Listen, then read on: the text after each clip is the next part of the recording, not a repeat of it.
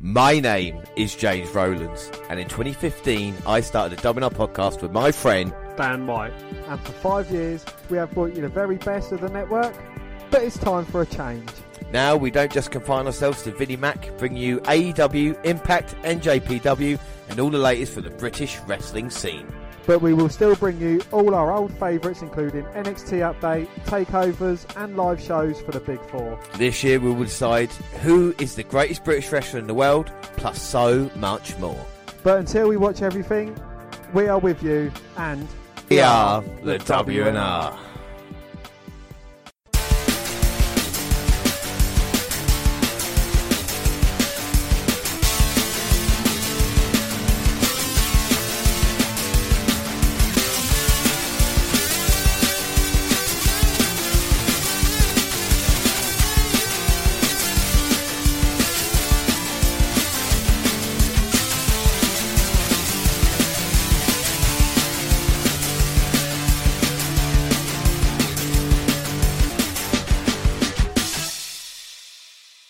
Yes, hello, I am James Rowlands, and as always, I'm joined by Dan White. And today it's the WNR287. It's Money in the Bank. But before we get on to that, we just want to talk about quickly the response that we've had from our 5th anniversary show. And of course, doing this for 5 years, we got DMs from them as well, which is really, really nice to know, you know, that they're still about. And, you know, of course, we appreciate, you know, the old, and of course we did a couple of shout outs for the people who were mentioning on the podcast as well, Dan, didn't we, you know? Done some of from the comments about their live experiences. Yeah, I mean, there was like loads of people who would like to say thank you for all the likes and the responses for that as well. You know, we really appreciated it.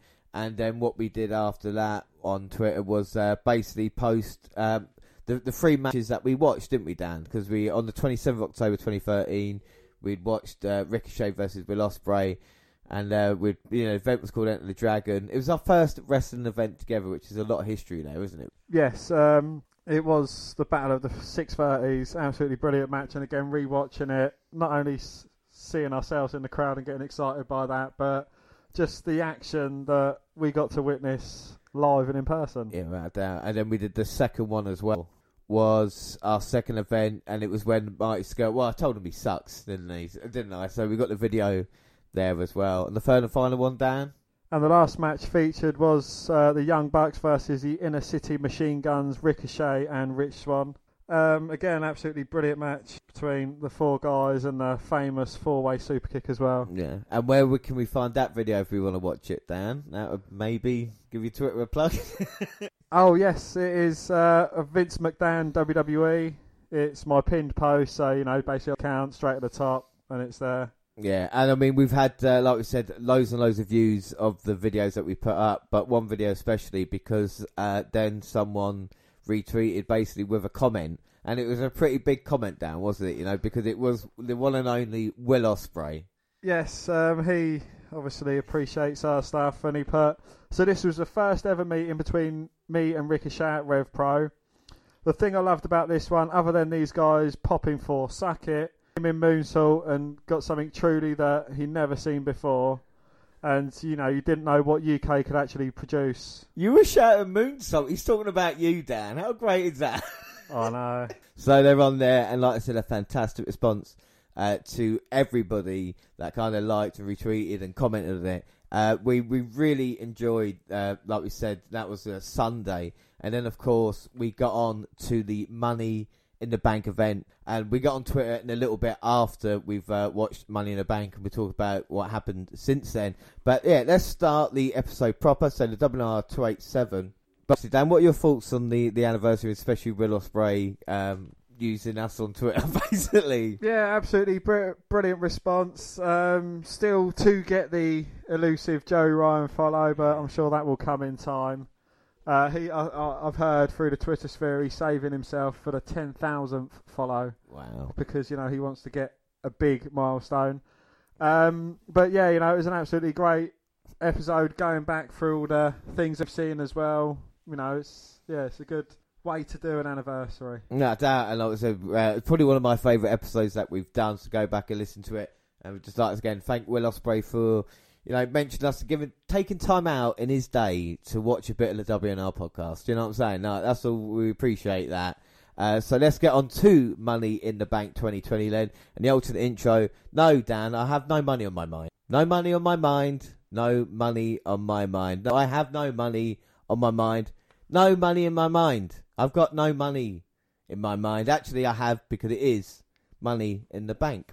So you looking forward to the event, Dan? Money in the Bank 2020? I am looking forward to it. Yeah, again, it's going to be a completely different structure of the show, obviously, with the way that WrestleMania went. I'm kind of looking along them lines. And again, WrestleMania, I thought it was a whole. So, hopefully Money in the Bank is kind of up there with that, as opposed to being kind of like a boring throwaway show.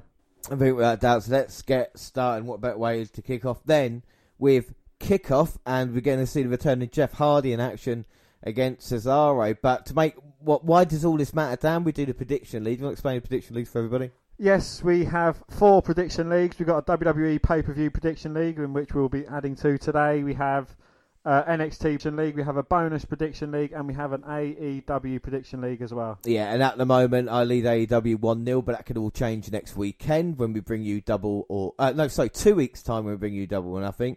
The NXT is 2-1 to me. Bonus points, you are leading 9-8, and pay-per-views it is 4-4 at the moment. Will change here tonight. Let's start with the predictions, Dan. In this one, who have you gone for in this opener?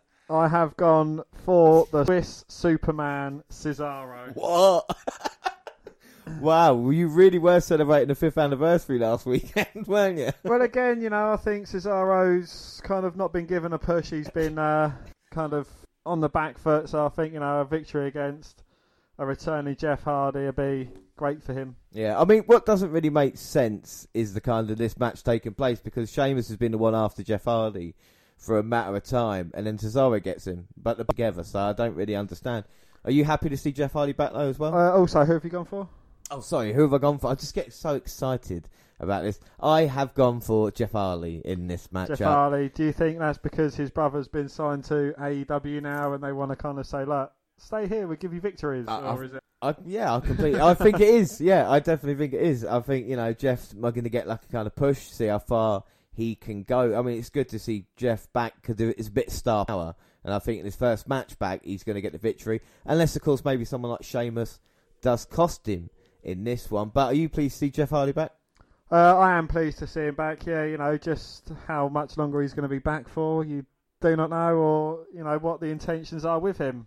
Where do you see Jeff Hardy in a year, Len? I mean, probably mid-card title. Mid-card, not thinking about going to AEW, depends, doesn't it? I mean, has he got one? It depends kind of what happens injury for him, whether he gets the push or whether he goes to All Elite and kind of teams up and becomes Brother Nero.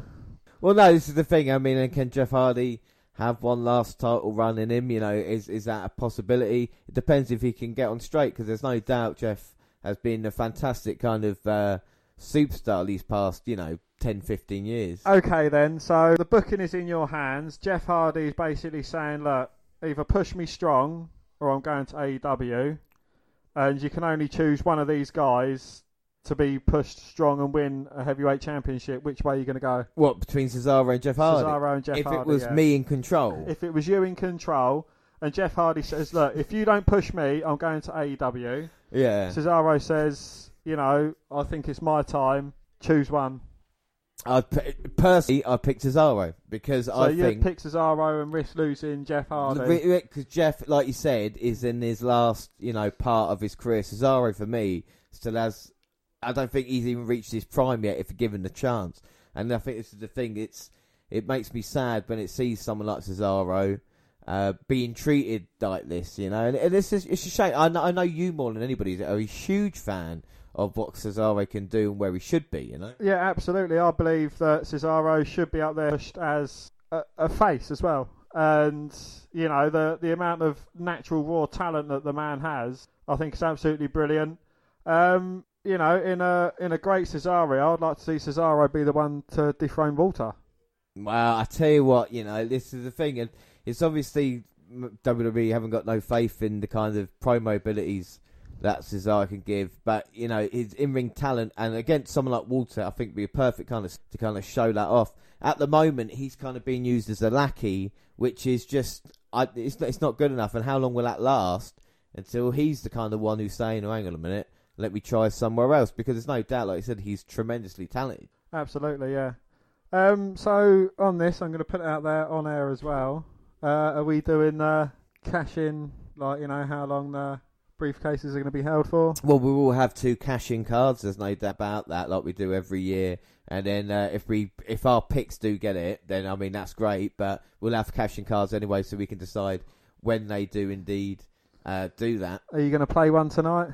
Because I think last year you played one on the night and you played the wrong one, and it was the other one that cashed in. Yeah, Alexa Bliss cashed it. Was that last year? He cashed in, and then, yeah, my Money in the Bank picks haven't been great. They're almost as good as my tournament wins. Do you know what I'm saying? So, I've only about the history of that.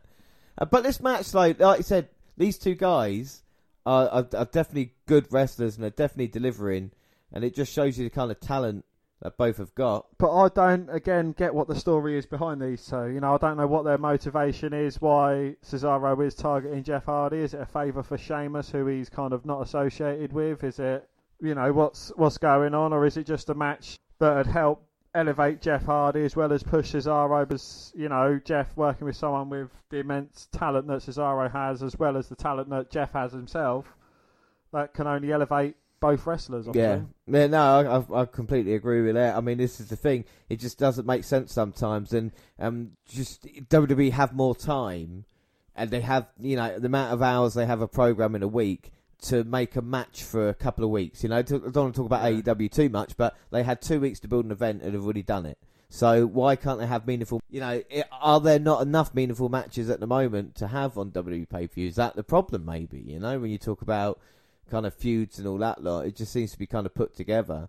I mean, Sami Zayn was off TV, and Cesaro and Nakamura just joined up with Corbin. So it's kind of like, what are they doing? You know, it's just, at this moment in time, difficult times. Don't get me wrong. Do you think with this coronavirus pandemic, it's kind of thrown a huge spanner into the works that is WWE?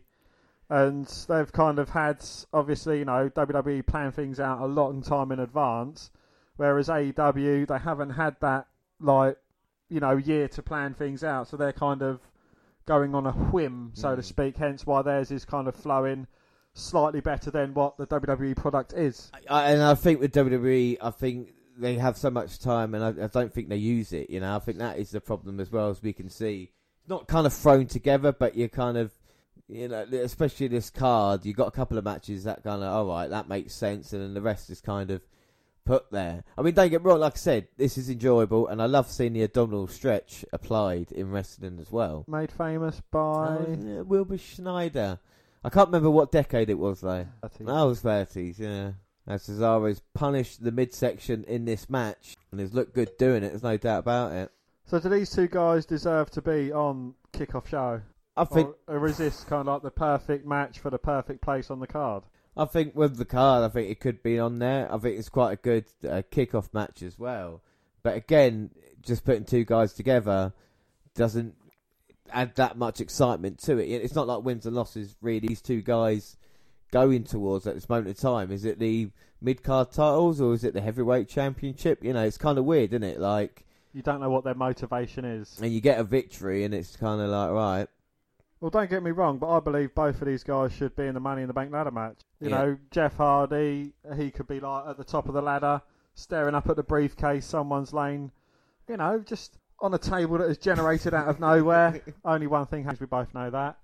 But, you know, he's like, oh, title shot. And then you see a kind of cleansing moment, and bang, he's got the briefcase. He's not doing a senton bomb through the table, what everyone would think he'd be doing. That's clever. Or see Cesaro actually winning it, and, you know, building from there. I think there's definitely a shout for both of these 2. I think with Jeff, maybe the story in this one is kind of like the returning guy. He's a veteran now, which is crazy to think, you know, Jeff Hardy is a veteran. And coming back to try and prove himself against the guys who are, you know, say what you will about Cesaro, he's been wrestling consistently now in WWE for the past 5 years. The house shows, Raws or Smackdowns or main events, or do you know what I mean? He's always got WWE obviously see him as a safe pair of hands because he's always got a match here or there. You know, he's always kind of performing. So do you think, again, it's not going to be long before Cesaro does get the shot that he truly deserves? Let's hope, you know, that's what I'm saying. With these two guys, Cesaro, let's hope there's a chance. Let's hope they haven't given up. Let's not forget Cesaro's had a lot of different, you know, people. We talk about being a Paul Heyman guy or with the Real Americans. You know, it's kind of like there's a lot of stuff he's had. You know, even with the Bar now and Nakamura, and it's got to fix on one thing and just kind of find a character. Whereas with Jeff Hardy, we know what Jeff Hardy's kind of about because we've seen the character develop for so long. As Jeff now making his comeback, looking to put Cesaro away. And this has been a nice long match as well. Yeah, well, twist of fate pushed away from Cesaro, but Cesaro walks into a back elbow. Well, Jeff went up for Whisper Wind and got caught in that top turnbuckle. I think Cesaro's had an answer for pretty much everything Jeff Hardy's thrown at him. Cesaro just so strong as well. Looking for a gut wrench off the top. Hardy's holding on for dear life. Just a elbow Cesaro off. Whisper in the wind lands, well, crumples Cesaro up into a cover. Cesaro managing to kick out. Oh. And that was close then by Jeff. One thing I've ever seen Jeff Hardy is a submission. Yeah, he don't use that many submissions, does he? But isn't it incredible to think that he still can put his body on the line? When I know Edge has come back now, but when you look at all the other guys who in TLC have retired, you know, it's kind of this crazy thing. He was the one that's taken the most bumps at the time as well. Absolutely, yeah. He has taken some ridiculous bumps and some high risk. Cesaro there. Beautiful agility. And Jeff wisely rolling to the apron. Jeff against the barricade. Here comes Cesaro. Huge running uppercut as Jeff was prone on barricade. But Cesaro banged the knee there. Irish whip reverse. Cesaro knees first into the steel stairs. My God, he bounced over there. Well, he might have hurt the knee earlier, but Jeff taking a risk. Off the barricade, takes down Cesaro. He's back in the ring. Well, a hint of the old Jeff Hardy there. And he's into the top. Swanton bomb into the cover. 1, 2, 3. Job done then. Cesaro loses Jeff Hardy and gets the victory. I mean, as the match itself, I thought that was actually quite enjoyable. You know, I mean, for a kickoff match, it was given a lot more time than I thought. You know, must be about 15 minutes or something like that. At least 20 minutes. And, I thought the chemistry between the two, like I said, Cesaro is a great in-ring performer, but I think Jeff there kind of showed what he's still got left in the tank. What are your thoughts? Yeah, absolutely. I completely agree with that. I think Cesaro carried the majority of this match, and Jeff Hardy kind of added his unique touch to it, and the two gelled absolutely perfect. I'd love to see another match between these two guys. Yeah, without a shadow of a doubt, and that means predictions start off. I go 1-0 up, but like I said, there's still a lot of time to go as we move on to the Bank main show. Well, it's the main show. So we see the opening show promo as well. I mean, Dan, are you happy with the fact that this is going to be different, being held in the headquarters as opposed to a normal ladder match? Climbing the corporate ladder. Yeah. Again, you know, I'm interested to see kind of how this all plays out. You know, again, it's something different, and, you know, kudos to WWE for kind of making it different, you know, making it something else. Yeah, I think without a shadow of a doubt, it's going to be very interesting what happens here at Money in the Bank. What match are you looking forward to the most here tonight? I think the men's Money in the Bank ladder match. I think there's a lot of huge stars in there with the intent to make it an absolutely brilliant match. Yeah, I think without doubt. I mean, I'm looking forward to Rollins and McIntyre as well. I could be a really good match between the two. We've seen chemistry for them before, but we're going to start off with a SmackDown Tag Team title match, and this will be a very interesting one as the New Day come out. And you got to love Big E and Kofi, even say, people at home, and still getting into it. Look at him, look at what he's doing. Big E starfishing in the middle of the ring. He is indeed, yes. And as you were saying about Kofi, like the last time he was wearing his trunks, the more coloured in it gets. I think it is closing in on the return of Xavier Woods. Yeah, so I think New Day have done well, though, to since the absence of Xavier Woods to still continue going, if you know what I mean. It's I think they've done quite a good job. But then again, with talent like Kofi and Big E, you can't really argue. Do you think Big E deserves his chance in his own right? I know we're tag team titles tonight, but yeah, Big E does deserve a shot at the big time. But you know, he's kind of been the security figure for a while. You know, he was security while Dolph Ziggler was champion. He's kind of been a secondary or tertiary member of New Day behind Kingston. Yeah. So, yeah, hopefully, he gets a chance. I think he can work as a face because he's so good. And I think, like you said, that kind of killer heel that we've seen for him before, I think could work in his own right. And the next team is the Lucha Dragons, called Grand Metalik and Lince Dorado. Now, it's great that they're on the show, isn't it? They had a surprise victory against Miz and Morrison to get into this matchup. But they are two really talented guys, aren't they? Not just because his name's so awesome to say either. No, again, immense talent from both members of the Lucha House Party. And again, I don't think they're ever going to progress much more further than a tag team title. Yeah, but hopefully they actually get a run, because I think they have been very entertaining on Raw and SmackDown. And our third team, the Miz and Morrison, of course, former tag team champions, losing it in a triple threat match, actually. But they come out here. What do you think of Miz and Morrison? I mean, they're a good tag team, but do they deserve more? Does Morrison deserve more? I think Morrison deserves more, He was booked strong in Impact. He was an absolute killer of a champion. Comes to WWE and he's got to team up with The Miz, for fuck's sake. Poor bastard. Poor bastard. Oh, no, I don't mind The Miz. And the full team, I can't remember. I've forgotten. I've forgotten who they are too, son. So the Forgotten Sons. Oh, look at Becky straddling that second rope. And we get Jackson Riker, Steve Cutler, Wesley Blake, and they're probably getting treated better in WWE than they did in the entire NXT run, which is great to see. It is good to see, yeah. Will we see kind of a reunion of some sorts by Blake and Murphy? Wow, that's definitely a possibility now. He's on the main roster, but the Forgotten Sons have been treated quite strongly. They might have the numbers advantage here now as well. I suppose if I was the other teams, I'd say, look, one of you get Jackson, one of you get Riker, one of you get Blake, take them all down, like 2-on-1 assault, and then it's just a triple threat. Oh yeah, the thing about that, and Miz looking happy. I'm going to say something now. I mean, Kofi's in there, but I think Miz has got the biggest star power in this match. He's going to start an argument. Yeah, I think he's kind of the highest, he's kind of like highest on the achievements there, I suppose, but the most depressing thing in this match is only two of them have been world champions. And one of them's a fucking Miz. Yeah. Prediction-wise, I've gone for the New Day in this one, Dan. I too have gone for the Day of New. Yeah, I think it's just, at this moment in time, you know what my thoughts on multi-man matches are. That's why I've not picked a winner for Money in the Bank. So, I think New Day run continues. It'll be interesting to see where they go. I'm not sick of the New Day yet. We have talked about this.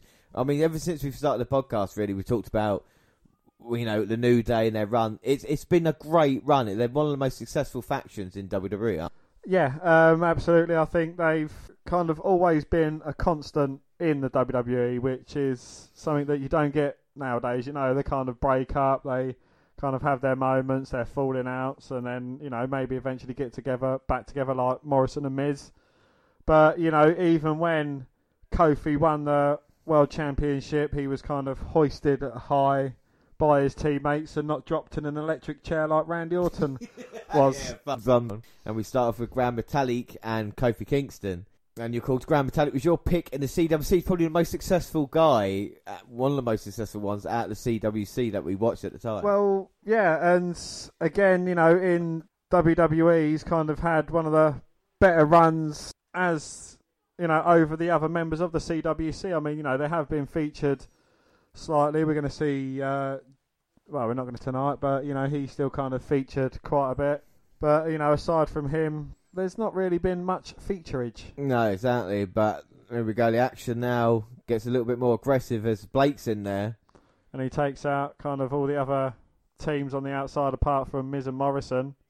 What are your thoughts on the strength of the SmackDown tag team division at this moment in time? Do you think it could do a little bit improved? I don't think it's too bad. No, I don't think it's bad at all. Morrison and Miz, they've got a lot of star power, especially what Morrison's achieved outside of WWE. You've got the New Day, who are kind of like a constant. the Lucha House Party, which kind of bring a high-flying element, and the Forgotten Sons, which are the kind of the unknown entity in this. You know, they're the kind of the least known to, you know, strict WWE fans. But the NXT call-up, which works as well. So then the development continues, you know. As Metallic now's taking it, Morrison at this moment in time, who got him tagged from Blake. And now Morrison's going up with Metallic. He's got an idea, maybe Spanish Fly. Nope. That's kind of like a reverse Spanish Fly to the outside, taking out every other single team member going. Oh my God. Well, Jackson Riker's the only guy left standing. He's not in this match. And that's what Metallic can do, is he throws Morrison in. Or was it Metallic doing the Spanish Fly Morrison? I don't know. And as Michael Cole tells us, this is a non-elimination match as well. As Metallic, again, showing off what he can do, landing that second rope. I think Morrison could have a very good match. You know, both of them gifted in the high-flying abilities, but in their own completely different way. And now here comes Steve Cutler. And like I said, the unknown entity coming in, maybe bring that little X factor that can get actually a victory here tonight as well and kind of shock the world. And Metallic's been in there since the very beginning. Wesley Blake gets the tag in from Cutler. A very unique tag team move there, like a hip toss into a prone Metallic who was draped over the ropes. And the Forgotten Sons just slowing this one down now, making it into a kind of... we're talking trash to Big E. Oh, hell no. So only 2 world champions. Do you see anybody else in this match becoming world champion? The only 2 that I could ever see holding... No, actually, I'd say 2 with a close third. And that would be Big E and John Morrison. Jackson Riker.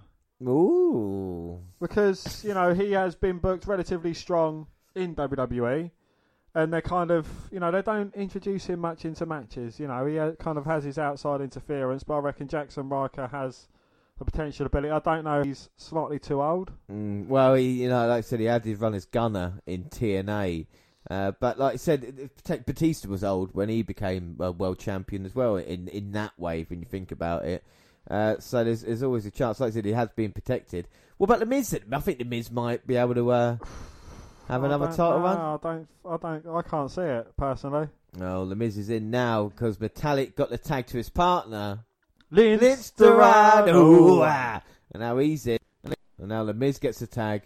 See, Miz and Morrison wearing the same, you know, colour outfits, digging it as a tag team. And now they're going to put Kofi away. Well, 2007, these guys was tag team champions. Isn't it crazy how history repeats itself as Kofi... trying to put Miz away. I mean, just think how many times Kofi and The Miz have faced off in action. Oh, multiple times, yeah. Thousands. Boom drop on The Miz. Now Kofi calling for it. Looking to put Miz away. Trouble in No, gets caught by The Miz. Looking for the figure 4. Taught to him by none other than Rick Flair. And Cutler, though, gets a tag after Kofi was pushed off. And Big E got the tag on Kofi. And he's getting stomped away in the corner. We don't see Big E dominate that often, but Cutler definitely bringing the fight. Kofi gets a tag. Step up in Seguri. Oh. Big E open. Looking for a power bomb and double foot stomp combo. Wow. 1, 2, no. Cutler manages. Oh. That's surprising. Well, yeah, fair play to Cutler. What a great double team move that was by Big E and Kofi. So many years together, just come out with new ways for the new day to win, and now this could be the end. John Morrison pushing Kingston off the top rope. It looks like Blake got the blind tag, but so did The Miz. Forgotten Sons put Big E down, capitalised. Skull crushing finale on Blake, looking to end it on Big E. Starship Pain. Oh, hits it on Big E. 1, 2, no, Lucha House Party in to break it up. Well, The Miz then thought he had it, throws Metallic on the outside, but lands on the apron. Dorado in with a super kick. Dorado looked to fly, but Morrison put the stop. Irish whip, springboard, stunner. Morrison down. Metallic, springboard, Hurricane Rana. Some beautiful moves in this match as Big E and Metallic in. Uh-oh. Dorado is a legal guy as Big E tries to swat him. Step up in Seguri. And dual step up in Seguris from both members of LHP. They might actually win the tag titles here. Frog splash. Metallic walking the ropes. Huge elbow drop. 1, 2, and Sons in to save the day. My God, so Miz and Morrison and the Lucha House Party come so close to winning. And now Forgotten Sons trying to get... Well, Big E's been hit with everyone's finishers. And Big E's still managing... Well, I say managing, he's managed to get picked up. Against the rope, catches himself. Sends both members of the Forgotten Sons to the outside. Now Kofi running towards Big E. Assisted flying. Well, he took out Blake, but Cutler... Who takes out Kingston and gets taken out by Big E. Uh-oh, now we're going to see a Big E spear. No, Riker low bridges Big E. Oh, the referee might have saw this. What's going to happen? You're out of here. Well, Riker can't believe it. And Blake and Cutler have just lost their advantage. But here come Lucha House Party. Springboards over the top. Take out Forgotten Sons and Morrison and Miz. Well, the New Day kind of crawl away to safety. Big E climbs back into the ring. I believe he's a legal man. I have no idea at this moment in time who's going to win this as Metallic slowly gets up on the apron. Springboards in. It's caught by Big E, who rolls through. Wow. Look at the power of Big E. Trouble in Paradise to Dorado. Big ending to Metallic. 1, 2, 3. Wow. And Big E, Kofi Kingston and New Day retain their tag team titles. Dan, what do you think of that match? It was an entertaining match. I think it was kind of written on the cards that New Day was going to win this match. Sons and Miz and Morrison both protected. Lucha House Party kind of the full guys for this match, but it's good to see, the New Day kind of doing a bit of dominance. I think that's good. I think all four teams kind of shone in this one. Forgotten Sons, like I said, were protected with Jackson Riker and such. Miz and Morrison came ever so close, the same with Lucha House Party. They can deliver multi-man matches in WWE, and they are. And that's in part to the SmackDown Tag Team Champions, Kofi Kingston and Big E. After that, prediction-wise, both a point. So it's 2-1 now as we head into our third match. And here we go, R-Truth's coming out. So our next match is MVP versus R-Truth. I'm surprised this wasn't the kickoff match, but R-Truth out. And you're a fan of R-Truth, aren't you, Dan? Stand up and say what's up. What's up? What's up? What's up? What's up? What's up? No, but seriously, though, he's a great talent, though. He makes you laugh. Yeah, hugely entertaining character as well, and, you wouldn't believe he's in his 70s. No. He looks like he's in his 30s. At least 80s. This age. R-Truth, is he someone that you think should have had a heavyweight title run? I've been watching a bit of old Impact Plus with the when he was TNA.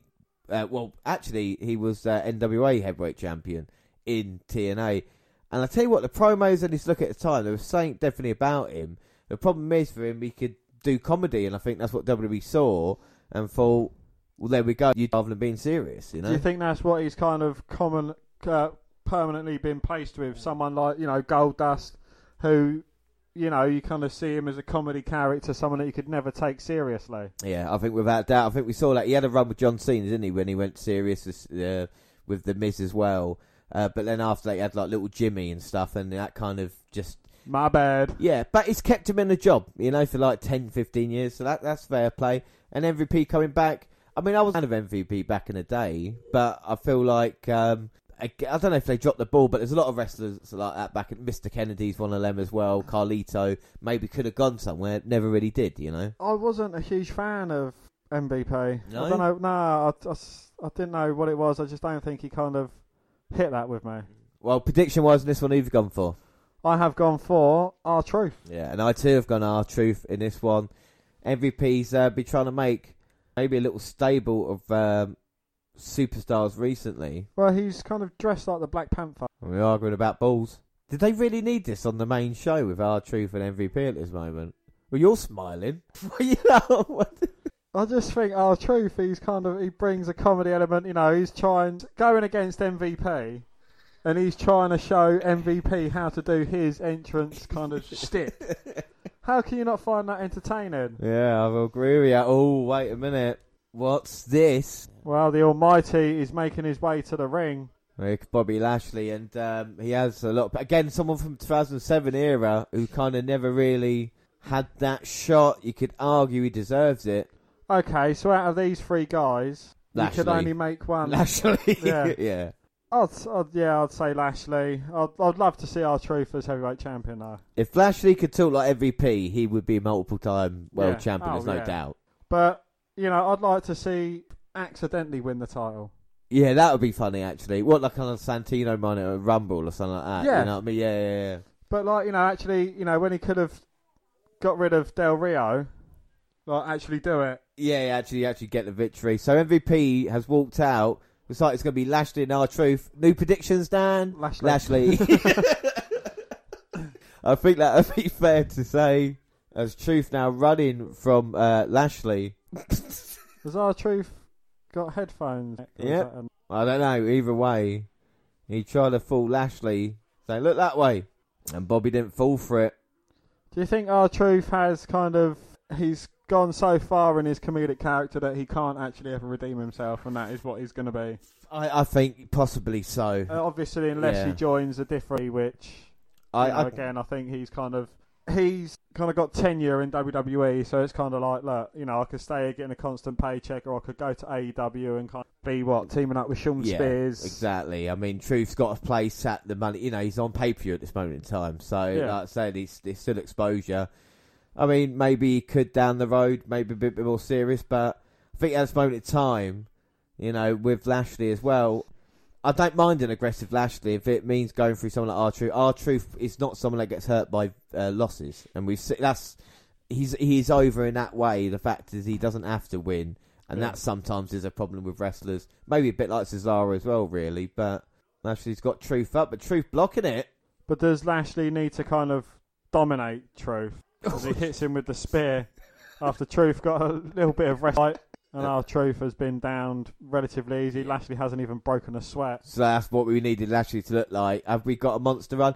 Lashley McIntyre, would that be interesting down the road? I mean, I don't know. You know, it's going to be interesting to see what they do. Are we get Lashley and Lesnar? People have been talking about that for years, you know, but I'm not sure. I don't mind the match for what it did. What are your thoughts on the match and Bobby Lashley? I would like to have seen R-Truth get a victory over MVP, personally. But Lashley, is this the kind of redemption matches that he needs? You know, he needs to kind of build himself back up. I think Lashley was kind of built better when he was kind of like the silent assassin babyface, as opposed to being kind of like, you know, the almighty dominate this kind of... Yeah, no, I'll have to agree with that. We'll see what happens with Bobby Lashley.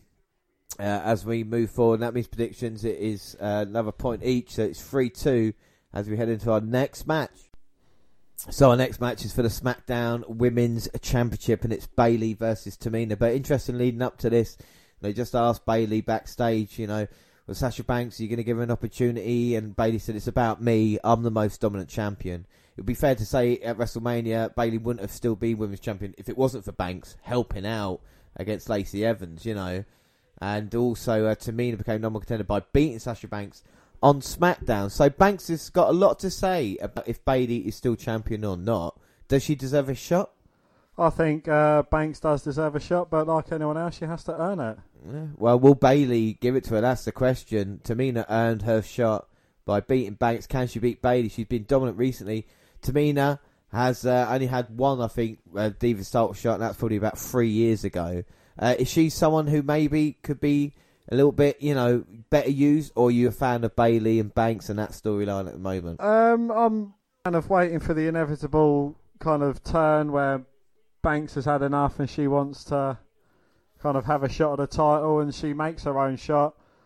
With this, I think Tamina's just cannon fodder. You know, it's someone big and dominating that Bayley can beat and kind of get a bit of rep over. Yeah, I think without a doubt, I think Tamina, you know, they're trying to make her the dominant one, and I think there's potential there, but maybe, you know, by this time she's there as just a kind of challenger. Bayley's been as champion for over 200 days now, so she's had a great run. What are your thoughts on heel Bayley compared to face Bayley? You know, as we've seen her now. I preferred face Bayley. What reason is behind that? Is it just because more fun, or? Yeah, you know, she's more interactive. I think everyone kind of goes for a dark side in their kind of wrestling character, but I think Bayley was better when she was a light-hearted hugger. So if Banks and Bayley were to feud, which way would you want to see? Would you see Banks as a heel, Bayley back as a face, or? Yeah, I'd like to see Bayley back as a face, but kind of not work as well for her, though. Because obviously, you know, since turning to a heel side, she has been more dominant. But it's weird with their horsemen, you know, apart from the man, they all kind of had more success when they have, even Becky Lynch, to be fair, when they've got that kind of more of attitude, the kind of heelish thing.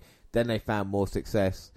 I think out of all them, maybe Sasha Banks is the one that hasn't had the most, and that'd be kind of weird to say that since being called up. But this will be an interesting one. Bayley, I don't mind the heel character because it is so different to kind of what she was before being the hugger.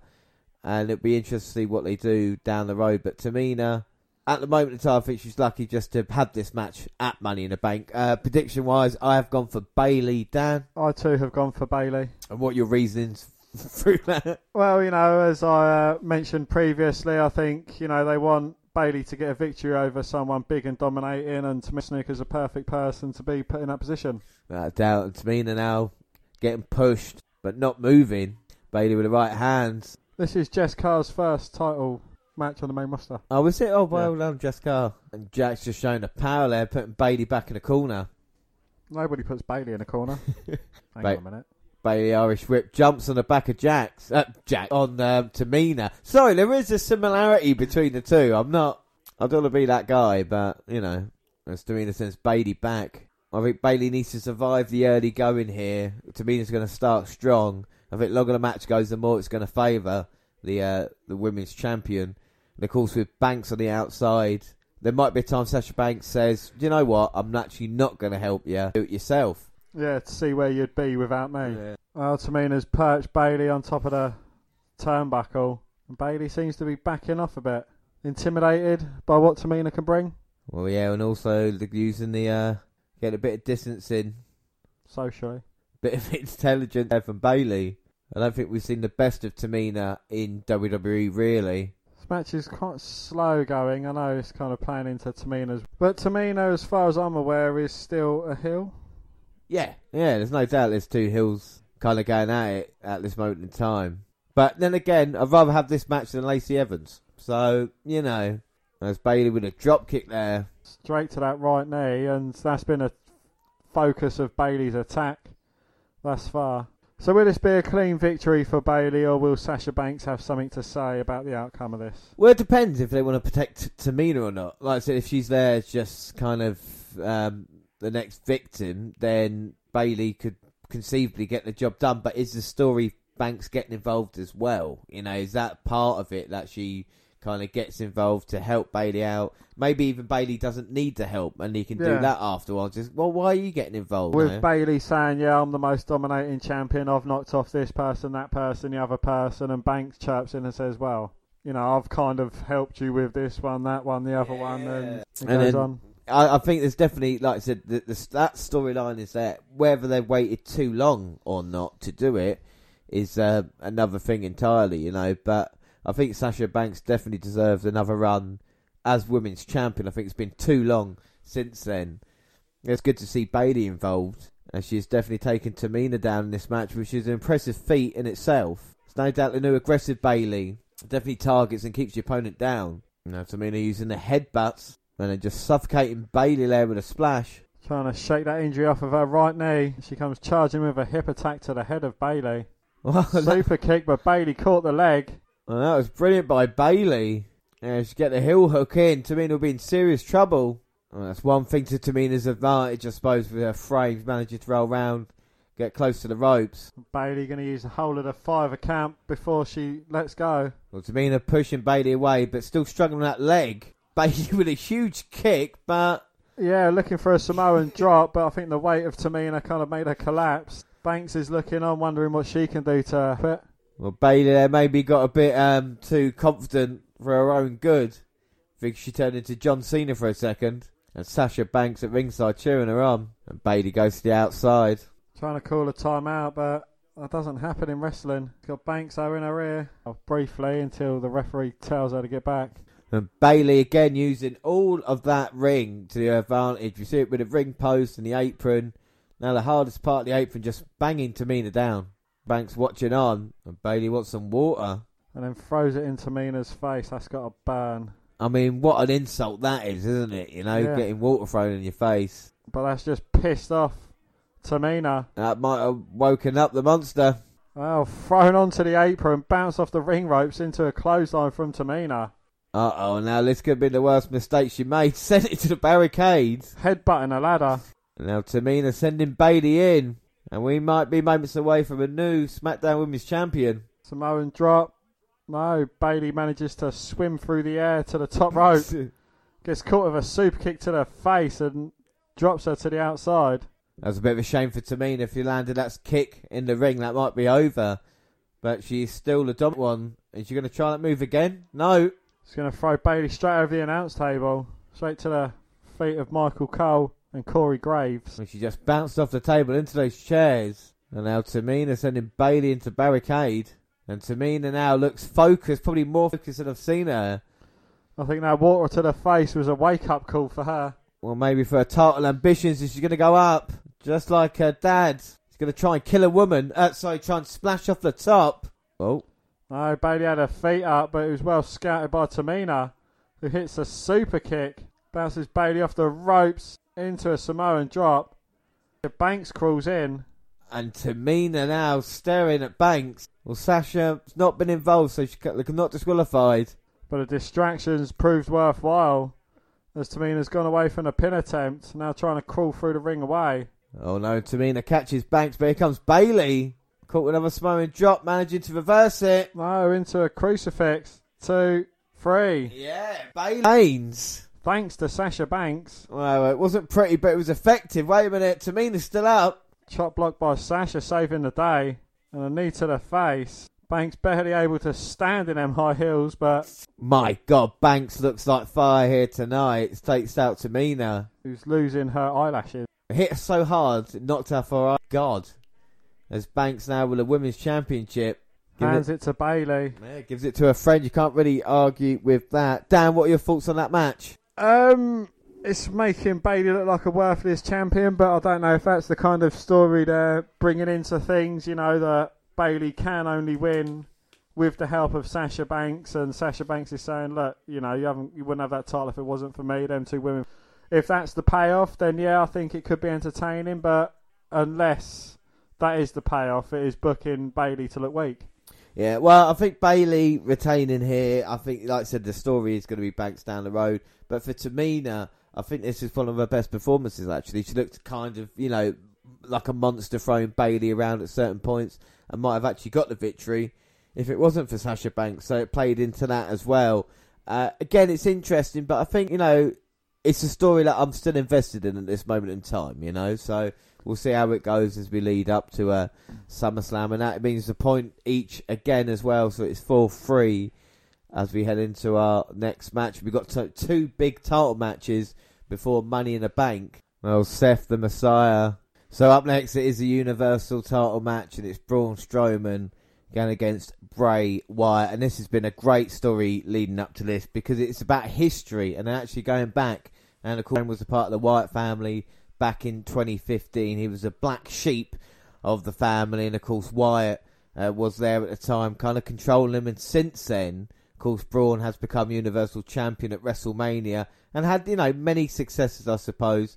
And Bray has come back and said, look, now it's time for you to come home, and offer him the black sheep mask that he wore way back when. Remember that, Dan, when he was wearing the sheep mask and he said, if you come back home, everything will be fine. Braun saying, no, I am their new guy now. Does Braun need to come back home to Bray? It's a great story, isn't it? Because it's a bit of history. Yeah, again, it goes round. This is when Braun had just finished up with his time in the as a Rosebud, and he joins the Wyatt family. You know, he was the big monster among men in the Wyatt family. The black sheep, as it was. Black sheep, yeah.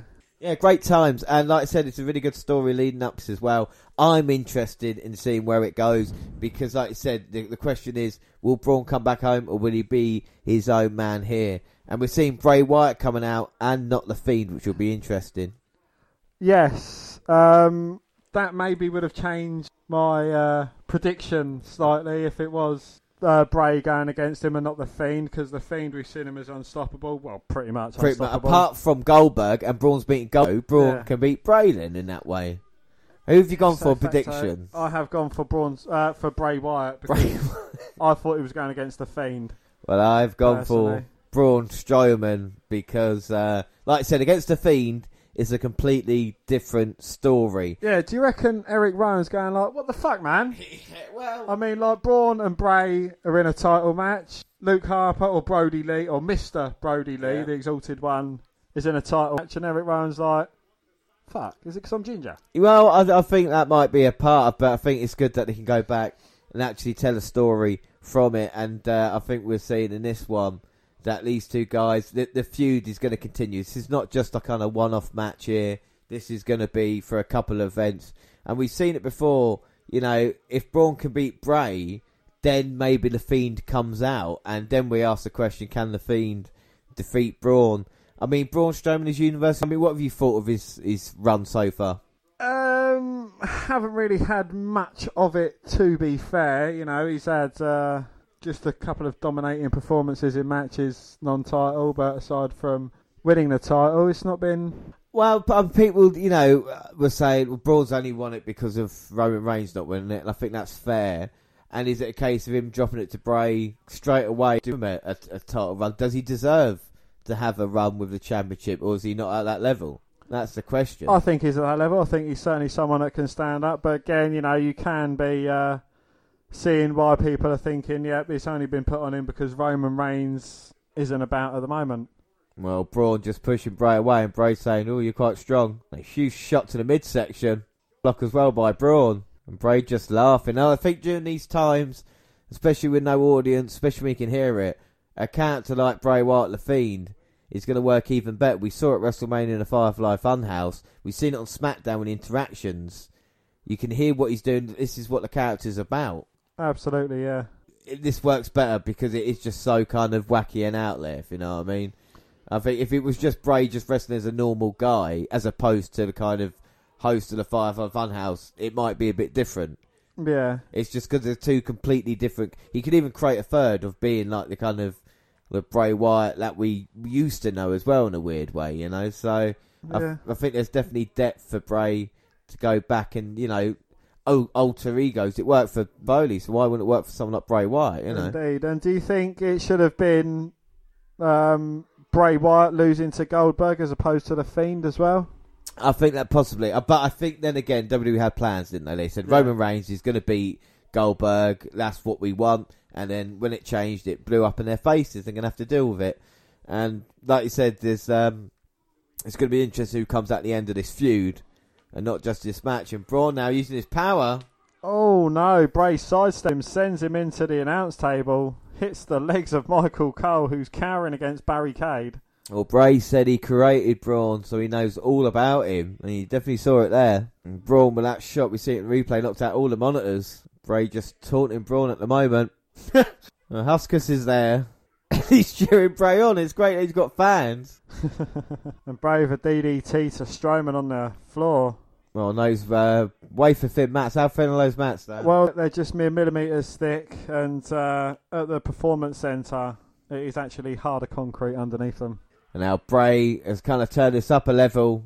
Hits Braun with a huge clothesline. Going for the cover, but Braun powers out at two. Two sent on from Bray. That's what makes the Fiend so indestructible, because, you know, Bray, when he's angry, is a mean force of nature, and then you just got that next level. Braun needs to show that he can be as aggressive as Bray in this one. Do you think that's kind of something that's taken away from Braun, or do you believe that he's someone that's still got it? I think Braun needs a lot of work. You know, I think that where he was a couple of years ago when he was tipping over trucks and stuff was a perfect time to go with him, and then they waited for so long, you lose momentum a little bit, and you just need to kind of build that back up again. Not doing the same things, but like this feud is good because it gets to show Braun it has changed since he came into WWE. He's not just the same guy he was, you know. As Bray sends Braun into the stairs and back in the ring. I think Strowman's the right person to be a face as well. I think he works better as a heel. I think as dominant heel, I think it would be good, but they're going to try and see if they can have him as a face one, see how much money he makes, and then he can just go back to being a kind of challenger afterwards. As Bray now looking to put Braun away, and you might be right about having a new champion, Dan. Hopefully I am, I need the point. Oh. Huge DDT from the second from Bray. Sister Abigail. Oh my God, today's DDT and a pin.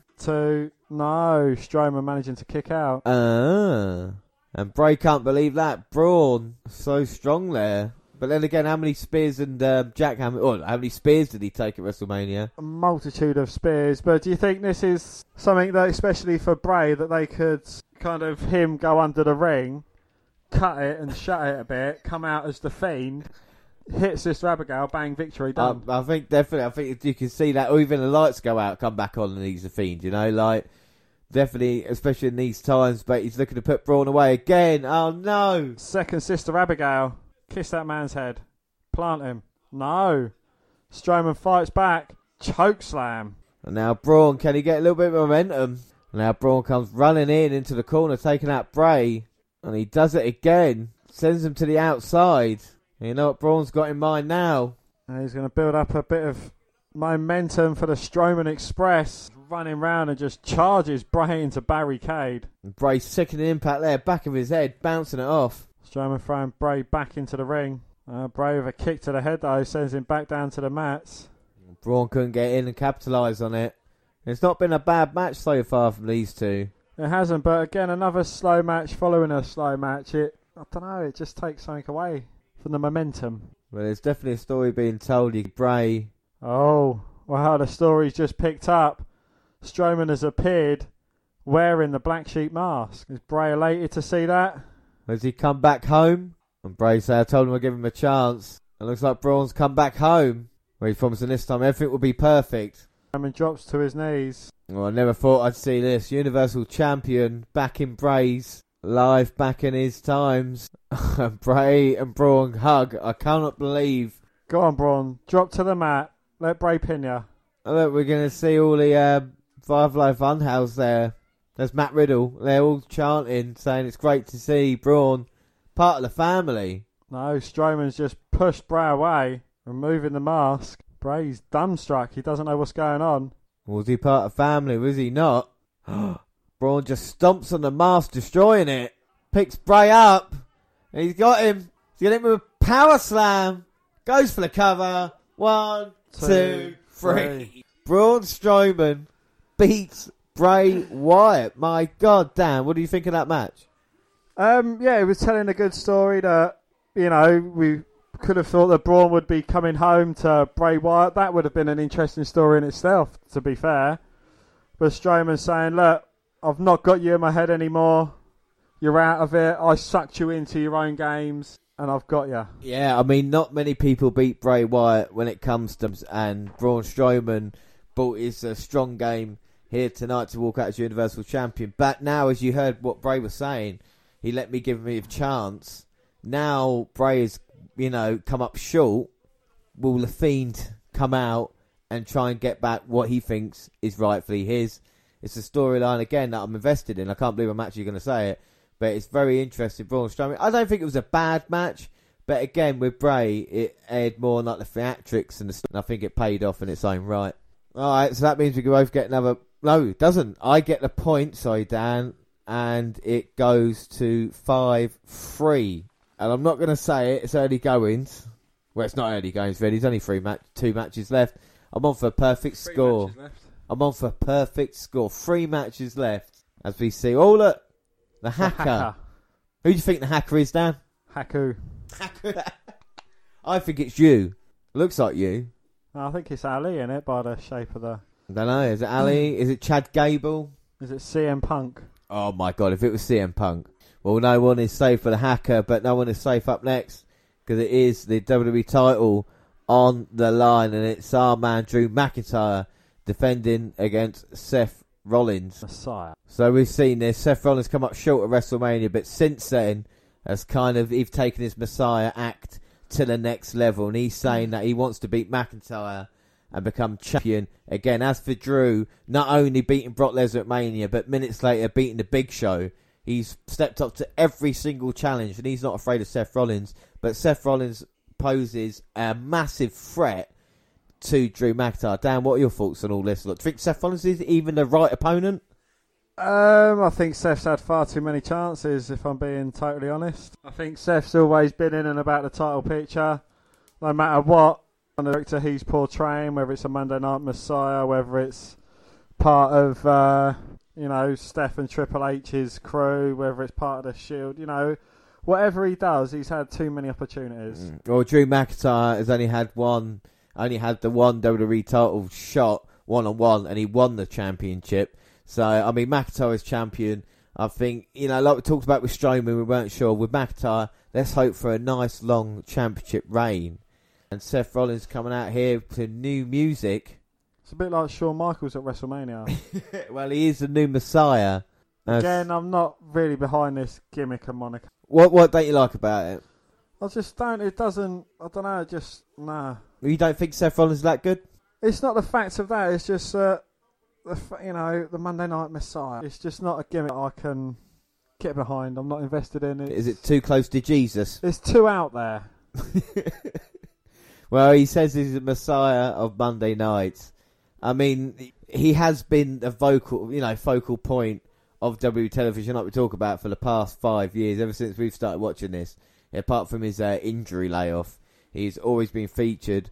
And, this time last year, he was a guy who beat Lesnar, and Sensors had to do this. Do you think McIntyre will find himself having to go heel and changing himself up a bit like Rollins did? Or do you think McIntyre has got more support? I don't know. Rollins has got a lot of support, but there's a lot of people who are negative about him. Yeah, with McIntyre, I think the support is more positive than negative. But it started turning a little bit because of, the way he was beating Zelina Vega's stable on Raw. But I think the thing is, you need heels to lose to faces. I think that's the whole... With McIntyre, he needs as many as possible to kind of make him legitimate. And I think Seth Rollins to beat him on his first, pay-per-view title defence, I think was a really, really good thing. Prediction-wise in this one, I have gone for, of course, Drew McIntyre. Dan?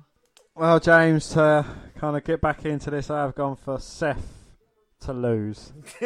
Drew McIntyre to get the victory. So McIntyre come out, and doesn't the WWE Championship round his waist suit him? The Royal Rumble winner, the main event, and now against Seth Rollins, and a smile on his face.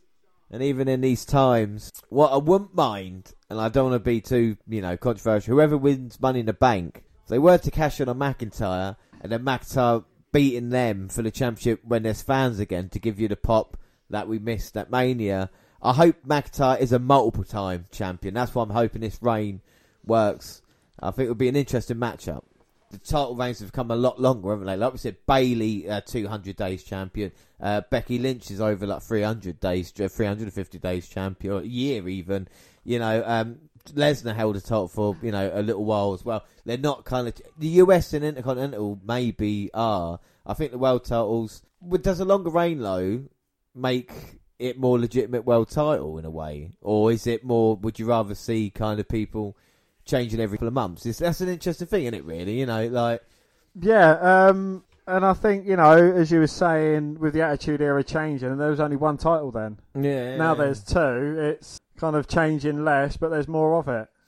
And it's kind of, I think, having the two titles has slightly watered it down a bit. Yeah. I class the WWE Championship as more of a world title than Universal. And that's not just because Drew McIntyre is the champion. I think that's been my thoughts for a while now as well. But I think, a title run can do well. But I just hope, he is challenging again and does get an opportunity. Not many people, like The Miz, WWE champion, had that run, main event at the WrestleMania, and then has kind of never been considered since, Well, I personally think the WWE and Universal Championships need to go back to a more classic look as opposed to two massive W's. They do look so similar, don't they, really? You've got that there as McIntyre's got the... Right, okay, so McIntyre's got the strength advantage, there's no doubt about that. He's the speed would go to Rollins. Yeah, the better technical wrestler, I'd say. Yeah, the experience factor is a little bit different, isn't it? Because McIntyre has kind of been around the world, whereas Rollins has just kind of been WWE based. So you could argue about that. No Buddy Murphy at ringside to help Seth Rollins here as a power shoulder blocked out the ring. And McIntyre now. Drew McIntyre allowing Seth to get back in the ring, giving him enough space.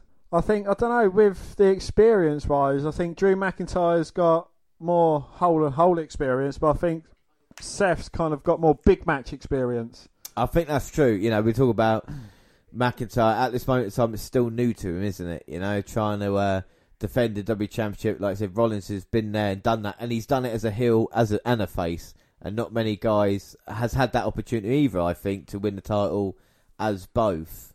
And I think kind of talent to it. And I'm just glad McIntyre won it as a face, because I feel, as a heel, maybe that's the way they were going to go. Look at Lashley and look at kind of Corbin. McIntyre just showing his class and coming through a little bit of that. Well, McIntyre with a couple of huge shoulder block takedowns eliminates Rollins from the Royal Rumble. I don't think. Do you think people know how good? Do you think people realise how good McIntyre can be? Like what he can do in the ring. I don't think we've seen that enough. I think now he's got a chance in these matches to show off what he can do a little bit more. Well, I think the problem with McIntyre is, and there's not many problems, but he's kind of, if he's going against a little guy like a Seth Rollins, he outpowers them. And if he's going against someone of a similar size, he has to outpower them because the person of the similar size hasn't got the technical ability to kind of go toe-to-toe with Drew. Yeah. So, he's kind of not really got much, who his size can he have a good technical match with? Yeah, no, that's actually true. Yeah, I would agree with that. I think he does work well with smaller guys. I tell you what I did enjoy, even though he came from losing end, the matches with Roman Reigns as well. I thought they both brought something out of the other one, and let's hope Seth can do that here as well. Well, I think McIntyre would have a very good fucking match with John Cena. I would love to see that. Because he hasn't kind of got the outpowerable ability, and John Cena, again, with the right opponent, he can have a great match. I think McIntyre against AJ Styles as well would be a very good match. Yes, yeah, again, that would be a cracking match, actually. Well, let's hope McIntyre, can have a few great matches with a lot of people here. Like I said, on Raw, we're forgetting people like Kevin Owens as well, that can maybe, they talk about people that deserve another chance at a World Championship, and that'd be interesting if he can win it as a, good guy as well. But McIntyre, he does a lot of things right, and I think Rollins is one of these guys who actually wants to help Drew, and I think that's what's going to help McIntyre, when people actually want to make him look good as well. Absolutely, yeah. You can really see between the two already in the early going. Will we see a Muddy Burphy running? I think maybe. I think Rollins has been a lot recently, and it depends with McIntyre, can Rollins take him out? Just sent him in the ring post there, and he hit his knee as well. Yeah, well, Seth's been working on the left knee. And he just, while McIntyre's worried about his left knee, he gets his shoulder thrown into the ring post. Seth to go flying. And of course, McIntyre would have normally caught someone off of that suicide dive. But bum shoulder and bum knee, there's not a lot he can do. And there's no doubt Rollins is, a great worker. He's not as good as he thinks he is, but he can deliver great matches. I think the problem with Rollins, like I said, overexposure at this moment in time. He lost in a high-profile match at Mania, and comes out with a title match. That's what's going to turn people against him. He's not as good as Will Ospreay. No, he's not good as Will Ospreay, no. I'm just trying to decide whether he's better than Kenny Omega. Yeah, well, if Kenny Omega was in this match, this would be 5-star already. As McIntyre is getting his leg worked on. It's good strategy from Rollins. You work on the leg, you take away a lot of the power moves, and of course the Claymore. Absolutely, yeah. And McIntyre now struggling to get that bottom rope. Into an STF. Well, we talked about John Cena and now Rollins using moves he's learnt off his opponents. But McIntyre's certainly someone with the strength to be able to crawl to the bottom rope. Well, he's trying to bridge up and get there. Oh, Rollins sees him crawling, so he turns it into a crossface and kill his wife and kid. Oh, God. And now McIntyre going, no! As he screams out, he's saying, no, I want James to get a perfect score, come on! He's turned French at the end a little bit, but... Ah oui! Ah oui! I'll make it to the robe. And now Rollins using that full count, which you love to see. You have to do it when you're a heel. Would you prefer Rollins as a face or a heel? I thought as a face he was a little bit meh, but I know you like Burn It Down, so... I do like the Burn It Down, and he had the followers with the face side, but as a heel, I don't know, he brings something, but I think Seth Rollins has kind of switched back and forth so many times that he's kind of made it worthless. Ooh. If you're going to be a face, be a face. If you're going to be a heel, but don't kind of switch it up. In the 5 years, he's been a face, a heel, a face, a heel, a face, a heel, and a face, and now he's a heel. Yeah, that's true, yeah. Find something and stick to it. But I think this is the thing of them wanting to use Rollins, so they'll just change him up to fit the situation. Or to fit whoever's champion at that time. Exactly, yeah. So it's like Big Show, isn't it? I mean, how many fucking times did he change? Yeah. It's like, yeah, just stick him as a challenger. McIntyre got tapped in the eye, and now knee comes in from Rollins. But I love that about McIntyre. It didn't knock him off his feet. He just drops him to one knee, staggering about. I'm just loving the fact we're watching a Drew McIntyre WWE title defense on a pay-per-view on the WNR podcast. I mean, it's pretty good. And Rollins has bought it here. Yeah, perched on the Barry knee to the side of the face of McIntyre, who's not quite sure where he is at the moment. Samoa Joe on commentary. Well, Joe's been great on commentary recently on Raw. And now Rollins on the announce table. And again with a third knee to the face, finally drops McIntyre to the mat. And the referee is being very lenient here, not only with the count, but with what's been going on. And you might think Rollins might have an advantage in that way with the referees and the kind of his treatment, because he has been in so many title matches recently. So many or too many? I think too many. Rollins' character has been one of the most used characters. People can moan. I think that's why people turn against him. That's what annoys me, because they're saying that about McIntyre, but they've not overused him at all. You know what I'm saying? They've not put him in positions like they have with Rollins. No, with McIntyre, it's been a slow build. You know, they kind of had him teaming with fucking hell. Belly to belly overhead suplex. McIntyre caught Seth as he was kind of charging out the ring, sent him over his shoulder onto the announce table, and it didn't go through. It just bounced off it. Or suicide dive into a suicide throw left from McIntyre. Yeah. That's a huge impact. But no, you know, with McIntyre, they've kind of given him a slow build, a slow burn, tag team titles, kept him protected, but only, you know, just a little bit, kept him ticking over, barely losing matches. And then, like, you know, his big moment comes, Royal Rumble, gets the victory, kind of, you know, the stare with Brock Lesnar, you know exactly what's going to go down from McIntyre winning it, wins the title, and, you know, it's kind of his first proper defence on a pay-per-view. It's been a great storytelling. It's been a great year for McIntyre. It's a shame. Look at this now, powering up, back in the ring. Belly to belly overhead throws, and just a simple big boot to the face. McIntyre still trying to get some life back in that leg. Now Drew going up top. We rarely see him do this. There he comes. Wanted to get a bit of leviance onto that. Nips up to his feet. I mean, McIntyre is a cool wrestler. There's no doubt. It's just, even in the moveset, like you said, just skipping up there, looking for the Claymore. But Seth just drops and rolls out the ring. Hangs McIntyre up on the top rope. Catching with a step up enziguri. And now Rollins going to try maybe springboard in. Drew ducks it. Huge spine buster. McIntyre with a roll up, but Seth managing to kick out. Well, there's no doubt McIntyre's in great conditioning, but I think the longer this match goes, the more it might favour Rollins, especially with the leg injury. I think McIntyre might realise that now. I don't know. I think McIntyre's got what it takes to keep going on. And he wants Seth to fight him, and now he's got in position. Going to go for the future shock, but Rollins targeting the leg. Discus elbow from Rollins. Ducks a close on attempt from McIntyre. Hits a step up enziguri. Drops Drew to his knees. Oh! Super kick. And Rollins might have it. No. One. One. And that's how strong McIntyre is. Rollins can't believe it.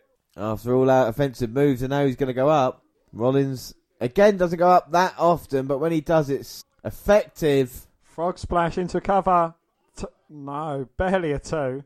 2. Does Seth need to burn McIntyre's life down? Well, he's trying, but I mean, he's a messiah, but he's thinking, what can I do? You know, my God. I mean, don't get me wrong, the curb stomp's one of the most dangerous moves in WWE. That's why it's banned for a while. And now Rollins getting a steel chair. Is that the place he needs to go to get a victory over Drew? Well, he'll get disqualified, surely. Don't call me Shirley. But is it just a distraction tactic? Well, do not use it. I don't think Rollins is going to listen. He's taking his sweet-ass time. Let McIntyre recover. Well, Seth realising he doesn't need to use it. Looks for a stomp. Gets caught by McIntyre. Hits him with a Glasgow kiss. McIntyre comes charging in. Seth sidesteps. Drew jumps over the top rope. Gets crushed by Seth. Well, you can see how effective that move was for Seth Rollins. McIntyre struggling to breathe as he gets picked up now. And Rollins trying to use his own strength, but McIntyre fighting off. Hits him with a second Glasgow kiss. McIntyre perched on top. Seth comes in though. Superplex. Seth rolls through. Oh Normally gets the Falcon Arrow. God, Falcon hell. Hits it. And Seth powering the weight of McIntyre up into cover.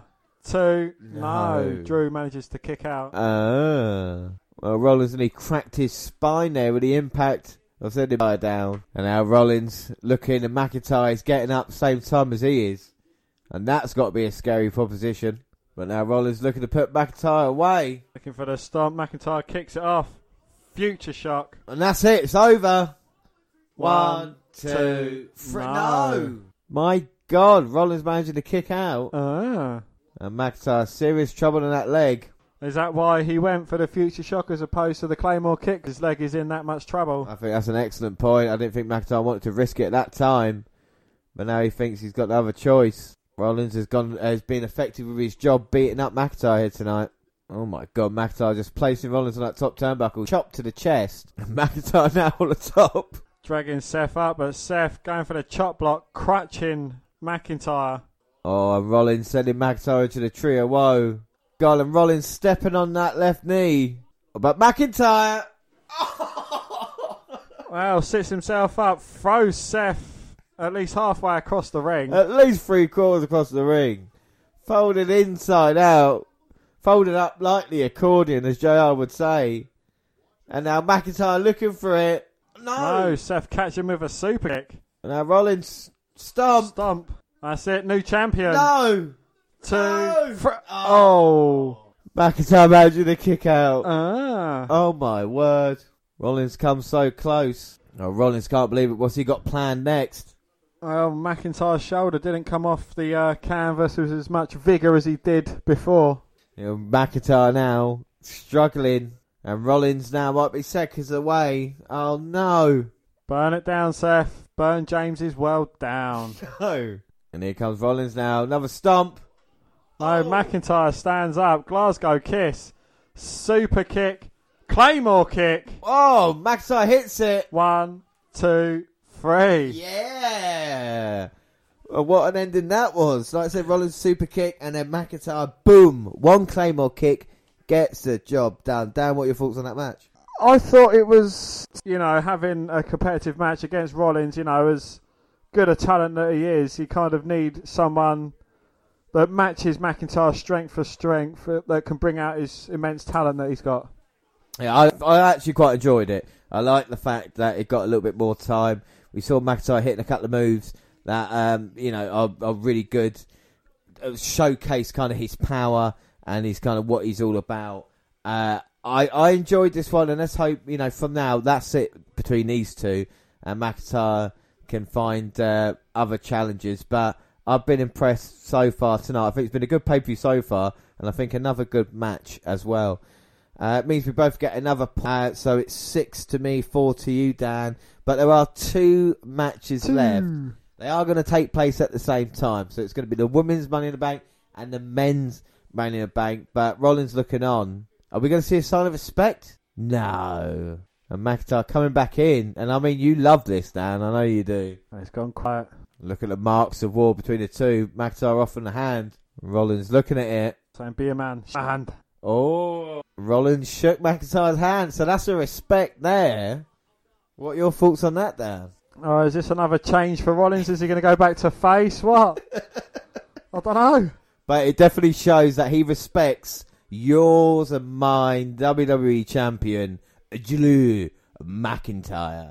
Alright, so this will be fun. We'll move over to WWE headquarters now for the main event. So both going to happen at the exact same time. The women's Money in the Bank and the men's Money in the Bank. So prediction-wise on this one, Dan, who is your women's Money in the Bank? If it's alright by you, can I do them together? Because I actually went for my favourite sweet. Alright, go on, you do them together then. I went for blackjacks. So why did you go blackjacks for? Because I prefer them to fruit sounds. Ali B, he's my man. I think someone who's could be a bit of a dark horse in this match. And Nia Jax, she's returning. I think she wants to be booked strong as well. We've got Lacey Evans, who of course is 5'8" from Paris Highland, women's right as a finisher. She beat Sasha Banks to qualify. We've got Nia Jax, who's 6 foot from San Diego. Her finisher is the Annihilator, and she beat Kairi Sane to qualify for. And now over to the men's Money in the Bank. And we've got AJ Styles, who's 5'11", 218 pounds, a phenomenal forearm calf crusher Styles clash, and he beat Humberto Carrillo to qualify. And we've got Otis Dozovic, he's 5'10", 330 pounds. His signature move is a caterpillar, and he beat Dolph Ziggler to qualify for the Money in the Bank match. And the men are starting off in the gym. The women are starting off in the elevator, and the next one up, it's Carmella. She's 5'5" from Staten Island, New York. The code of silence in the signature move, never knew that. And she beat Mandy Rose to qualify. And also for the women, we have got James's pick, Shayna Baszler. I'm not even going with my pick yet. Oh. Well, yes, my pick is basic on. Yeah, From Sioux Falls.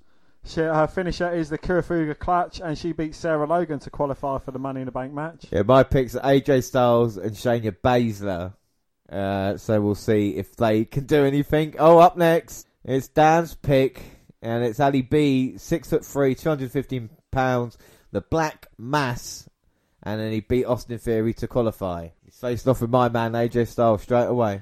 And also we have got King Corbin. He's 6'8", 285 pounds. The End of Days is his finisher, and he beat Drew Gulak to qualify for the Money in the Bank match. And he's wearing his full King outfit as well, which you've got to appreciate.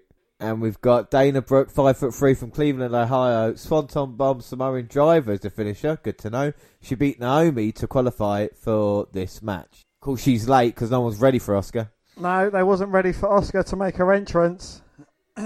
She might not have showed up, but here we go, another guy. For the men, it's Rey Mysterio, 5'6", 175 pounds. His signature move is 619 on the West Coast Pop, and he beat Buddy Murphy to qualify for the Money in the Bank ladder match. And the final man out is Daniel Bryan, of course, 5'10", 210 pounds, the LeBell Lock, running knee finishes, and he beats Cesaro to qualify.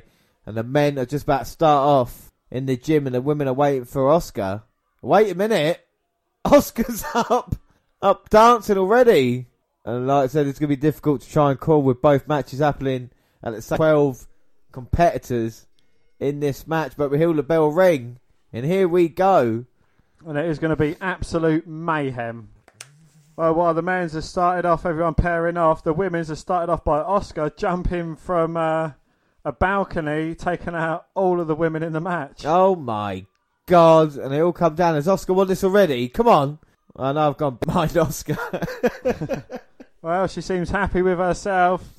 She's trying to get an elevator, but the elevator's not ready for Asuka. I know, now she's in. And the other women are waiting, and Asuka's already got the advantage. Crawling towards the doors as they close. No, well, Asuka's dancing in the elevator.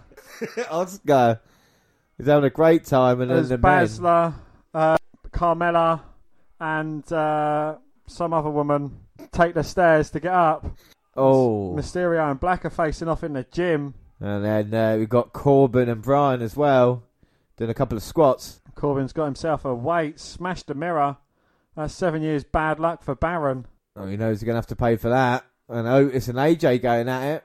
You got the Phenomenal One and AJ Styles. And Bryan now fighting with Corbin. And this is all out war. And at the moment, Asuka's just in the elevator with these 6 guys beating the crap out of each other. Oh, wow. Mysterio sends Ali first into a weight machine. Otis seems to be having a lot of fun bouncing Styles' head off of a paper towel dispenser.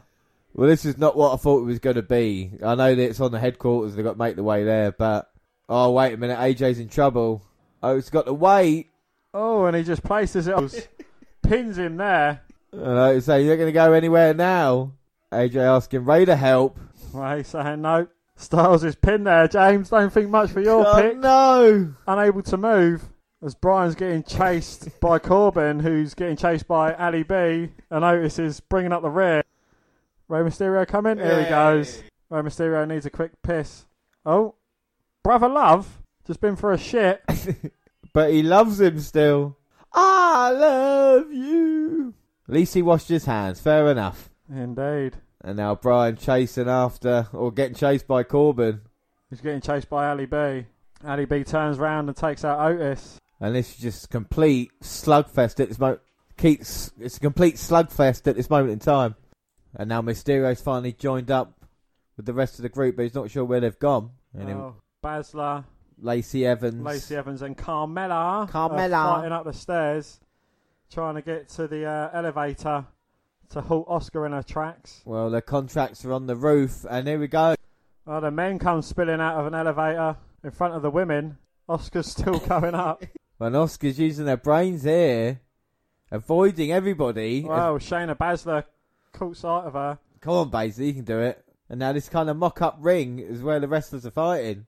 Right, it's the closest to a ring environment these guys are getting to. And Black wondering where he should beat up Otis or Try and find that contract. Otis shouting yes as Brian kicks Corbin. And that's what you get. Brian with the kicks to Otis. Well, Corbin, Daniel Bryan have both won Money in the Bank, so they have a little bit of experience, but it means nothing in this one. Absolutely not, no. Doink the Clown? Well, saying that kind of looks like Doink just stuck his head over. And Dana Brooke and Baszler, along with Carmella now, trying to find Oscar. Jack shows up. Wow, she gets slapped by Carmella and rammed into a boardroom. Yeah, right through the door. And so does Dana Brooke now. We're going to have a conference meeting. Baszler sending Brooke over the table. Now Jackson Baszler fighting off. That's a standoff that we haven't seen. Baszler, to her credit, didn't back down. And then she got knocked down by Nia Jax, her hair up. And then Brooke with a chair, dropping Nia Jax. And Dana Brooke looking at a Money in the Bank briefcase above the desk. Full of cash. And Dana Brooke might have thought she's won it. There's a briefcase with all the cash in. Well, Stephanie's video put in there as saying, that's not the real briefcase. It doesn't even actually look like she's there. No, she's not. No, like, they've not even tried. They've just kind of like put the video in. Carmella takes the picture of her winning Money in the Bank off the wall and just whacks it over Dana Brooke's head. Well, moonwalks her way out of there and might win another Money in the Bank. And nope. Well, the woman's right. She's got every right to do that. So now we know Oscar. AJ finally got the weights in him. Thank God for that. Well, he's looking for Rey Mysterio and face to face with a picture of him. AJ punching it for good measure. Oh, look, Roman Reigns. I think it was the first reference we've had since Mania. And AJ looking for Ray. And AJ seems a bit off put. Oh, comes face to face with a picture of The Undertaker. Well, the man that buried him alive. He's gingerly going past that picture of Taker, trying to find Rey Mysterio. Boneyard match. And AJ don't want any of that. But Ali B there. Huge kick to the face, sending AJ into his own personal hell. And look at Ali B down, he's smirking. No, James hasn't got a cigarette in his gob, he's got a smile on his face. He's just kicked the head off of AJ. And now Paul Heyman is enjoying the hospitality backstage. Uh-oh, now it might not be too good as here come the men and the women. And we're getting a face-off between both Money in the Bank matches. Well, who are you going to pick, Dan? Is it the women, is it the men? The women. Here comes Dana Brooke, still with a portrait on her. And Otis got a hot dog, and he's firing up. Fight! Heyman gets it in the face. They can't believe it. Even Aleister Black shot. And here we go. Foo Fighters on. In the middle of a Money in the Bank ladder match. Well, here we go. It is what it is. There'll be no food eating here tonight. And Baszler's got Mysterio. In a Kirifuda clutch. Oh! Then Mysterio gets splattered in between Otis and Nia Jax. And Mysterio in serious trouble. Bryan and Black fighting. And Heyman covered in food trying to protect himself. You know, one person I can't see in all of this? Oscar. I don't know where Oscar's gone. She's made her way up to the roof. Oh, Dana Brooke's taking the portrait off her head. But now got caught round her throat.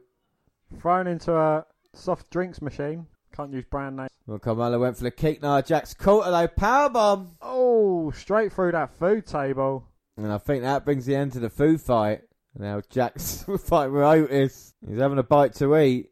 Oh, I thought they were going to run at each other for a second there, but Jax leaving Otis in the other direction. And Otis now getting a bit off put by this. Those are snacks, some pies. He shouldn't have come to this place here. And it's John Laurinaitis. People power.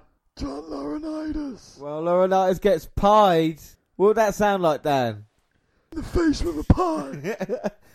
And Otis running off. Well, do you know why Otis doesn't eat that pie? Why? Because he's eating Mandy Rose's pie. Oh, and now we're going to clean. Here comes, there's Oscar. Oscar asking where the roof is. Uh-oh, now here come the rest of the women. Oscar trying to buy him. And Jax, Baszler, and Carmella afterwards. Oh, it was slippery. Dana Brooke. He didn't have a slippery when wet sign down there. Well, slipped and banged her head. Well, Baszler's caught up with Oscar. And Lacey Evans in there now trying to grab Baszler. And now Jax throws her against the wall. And Jack's taken out. Lacey Evans going to hunt for Oscar. Oscar's getting further and further up the pyramid though. Come on now, Jax, you can get there. And now Lacey Evans joins the fray. Going up the stairs and Bryan and Black. Still going at it.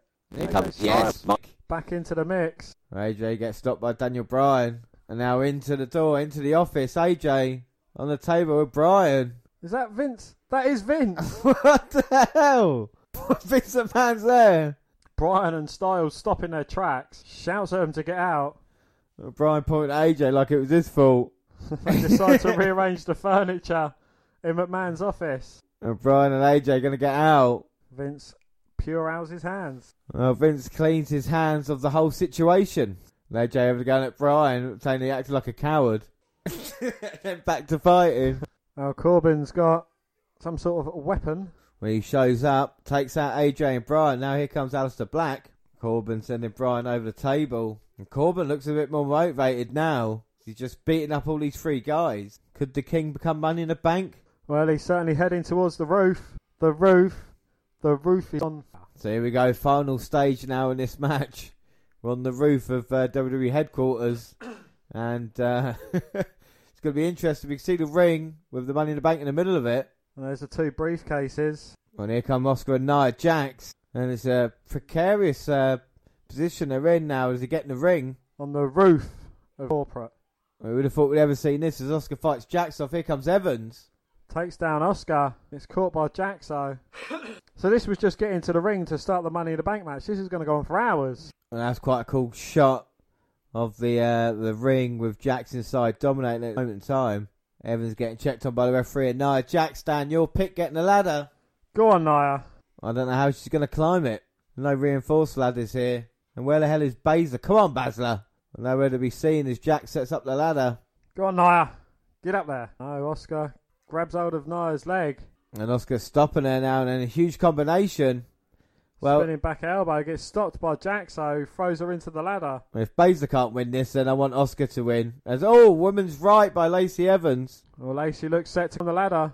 And this could be it now for the women's Money in the Bank match. But it's Oscar again pulling Evans off. Just climbing the ladder. Jax was getting up. Oscar stopped her climb and just used the ladder as a weapon to cave Nia's skull. Now Oscar setting up the ladder, looking to get the Money in the Bank briefcase. No, she gets stopped by Evans, bouncing Oscar's head off the ladder, throws her down to the mat.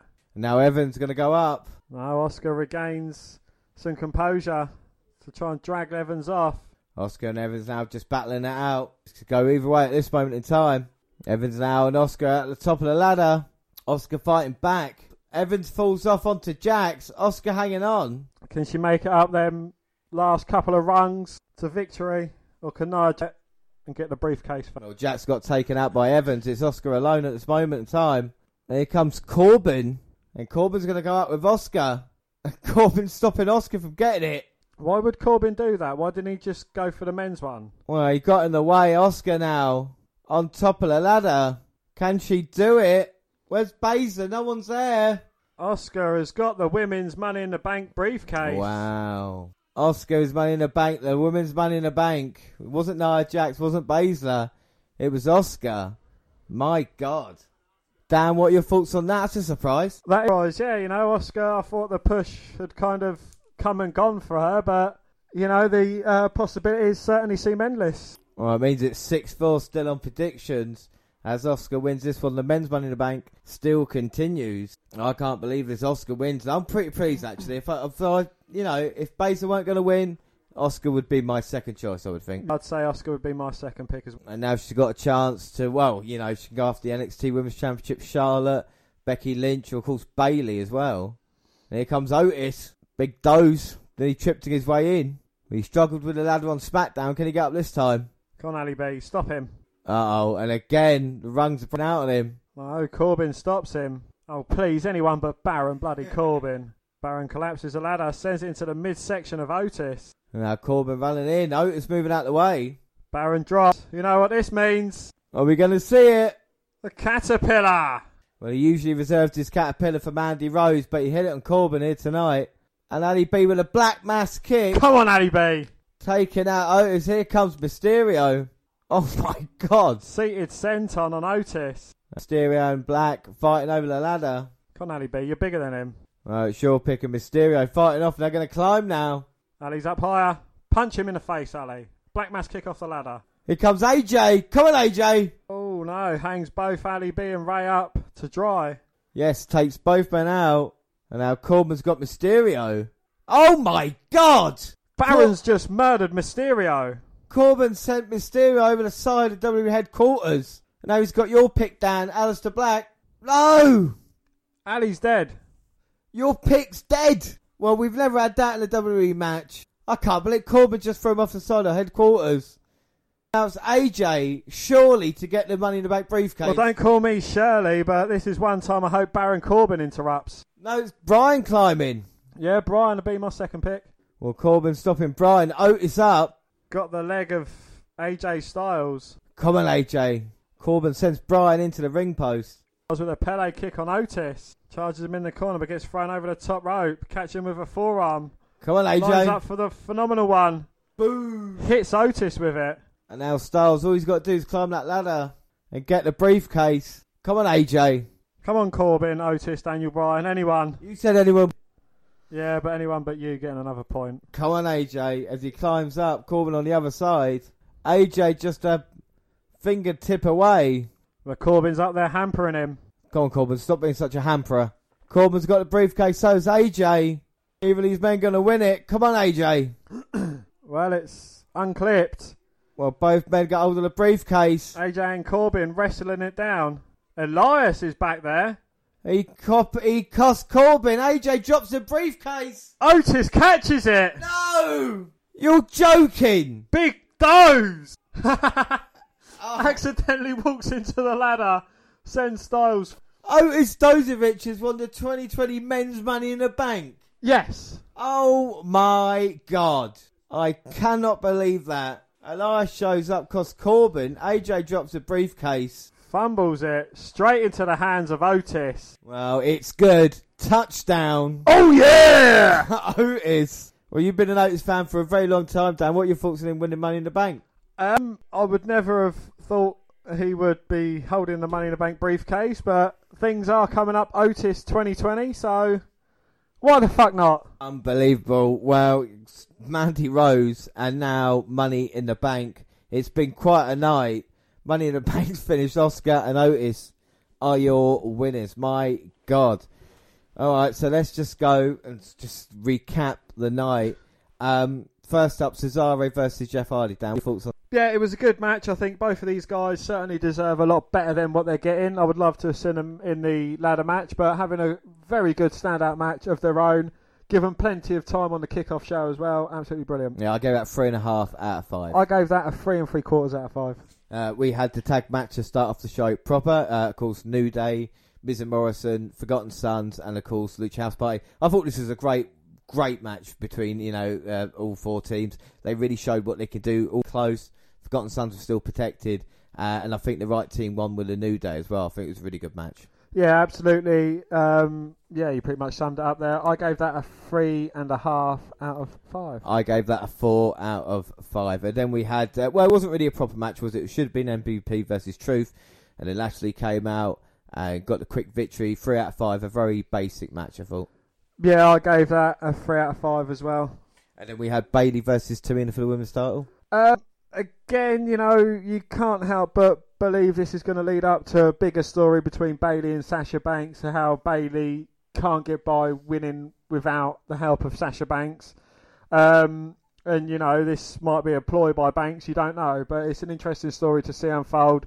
Unfortunately, though, it was quite a slow match. I don't know if that was because Tamina Snuka was involved, but it was still entertaining, especially the finish of it. Yeah, I gave that a 3.25 out of 5. Yeah, I agree with you on that. 3.25 out of 5. We had Braun versus Bray again. The story told. I mean, it wasn't really much of a match, so to speak. But I think the ending with the kind of black sheep and the storyline leading into it will continue. I gave that a 3.5 out of 5. That. Yeah, I agree with you on that. 3.5 out of 5. And then Rollins versus McIntyre. Wow, the Messiah. I'm getting a bit bored on that with Seth Rollins kind of mentions of himself. The Monday Night Messiah, it just doesn't sit right with me. The match itself, though, it was a very good, very entertaining match. I think Seth Rollins put up maybe a bit too much of a fight against Drew McIntyre. I know he's the more experienced in pay-per-views, in title matches, and that. So, maybe it could have been nerves, but Drew McIntyre doesn't seem the type to be kind of held back by nerves. No, I don't think so, but I really enjoyed the match. This is actually, I gave it a 4.25 out of 5. Yeah, I gave that a 4.25 out of 5 too. And then the men's and women's Money in the Bank matches are both kind of the same thing, really, weren't they? I don't know. I mean, I don't think I liked them as much as the WrestleMania matches, you know, with the Firefly Funhouse and stuff. It was good, but it wasn't a proper Money in the Bank in a way, was it? You know, they could have maybe shot on the roof if they wanted to do it in that way, but there were some moments that were quite funny, weren't they, you know? Yeah, I certainly think the concept was a different one, which is good. It kind of mixes up the Money in the Bank ladder match as we know it. I thought it was very entertaining. I'm not too keen on the little shuts and cuts, but the bits with, you know, Paul Heyman, Brother Love, John Laurinaitis, and even Vince McMahon making his first WWE appearance in I don't know how long. Yeah, without doubt. I mean, it's quite interesting, but I mean, I don't want to be hard. I mean, I gave it 3.5 out of 5. I don't know if that's harsh or not. I gave it a 4 out of 5. Yeah. I thought, you know, again, it was something to change up, because if it would have been, like, you know, out of lockdown protocols, it would have just been a standard Money in the Bank ladder match. And I think it would have kind of taken a bit away from what it was. Yeah, I mean, we're never going to have something like this again, I don't think. So I think that's what makes it kind of special. But we talk about our match of the night. It was Rollins versus McIntyre, I think it was, wasn't it? Definitely. My man or woman of the night, Asuka. She was hilarious in Money in the Bank. That was one of the shining lights. And there to get the victory. I hope she's a nice and long run with the championship now. Indeed, yes. My man of the night, I'd have to say Big E. Yep. Because he entertains throughout the matches, and I hope he gets a push soon. Out of 10? Out of 10, I would have to say, it was light-hearted, it was fun. I think the matches were thoroughly entertaining. There wasn't too much of a boring moment. Yeah. I would say an 8.25. I'm going to give it an 8.5 just because I thought there wasn't like a true standout match, but I think the pay-per-view flew along, and I think for being like 2 hours and 20 minutes, 2.5 hours as it was, I think it's worthwhile. It's definitely worth a watch, and it's definitely saying it's nice to be doing something different in WWE's perspective as well. It means final scores were 6-4. It's not a great night overall, but 5-4 on pay-per-views to me now. But of course, like I said, they announced a Backlash next month as well, so we'll bring that to you in June. All right, so that's nearly it. But what we wanted to do, we tweeted out and asked everybody what they thought of Money in the Bank, and we're just going to read out a few replies now. Yes, well, the first one was THBKTTAM, hashtag T. And they said, first of all, Tamina should have won the SmackDown Women's title. She deserves a good title run. She's a tremendous athlete and very much underrated. It could have been given to the women's division. It could have given the women's division a whole new dimension. Second, tag titles should have changed hands. Brandon R. Scan said, I was hoping Lucha House Party would win the SmackDown Tag Team titles. It was nice to see them have their time in the sun. At first I thought the Forgotten Sons would take it, but as I was watching the match I was rooting for HP. It's probably too early for the Forgotten Sons, but Grand Metallic and Lince Dorado should win the titles next. In saying that, maybe Kalisto should win the IC title. Good haul for the Lucha House Party. Jim said, it's time for the boss to stop being Bayley's sidekick and be the boss again. She's probably top 5 in the company, so they should use her that way. He also went on to say, no Firefly Funhouse or even Bray at the end was just a huge miss. The only way it's excusable to not have him on SmackDown if he is physically unable, which I have no reason to believe that's the case. So, thumbs down.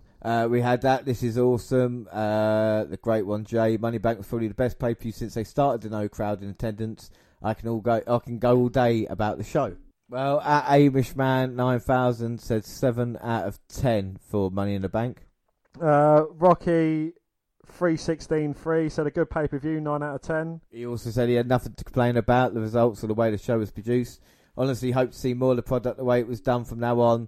That was his 2 cents from Money in the Bank. Yes, THBKTTAM, hashtag TAM, said not bad. And then the WNR podcast said out of 10, 7.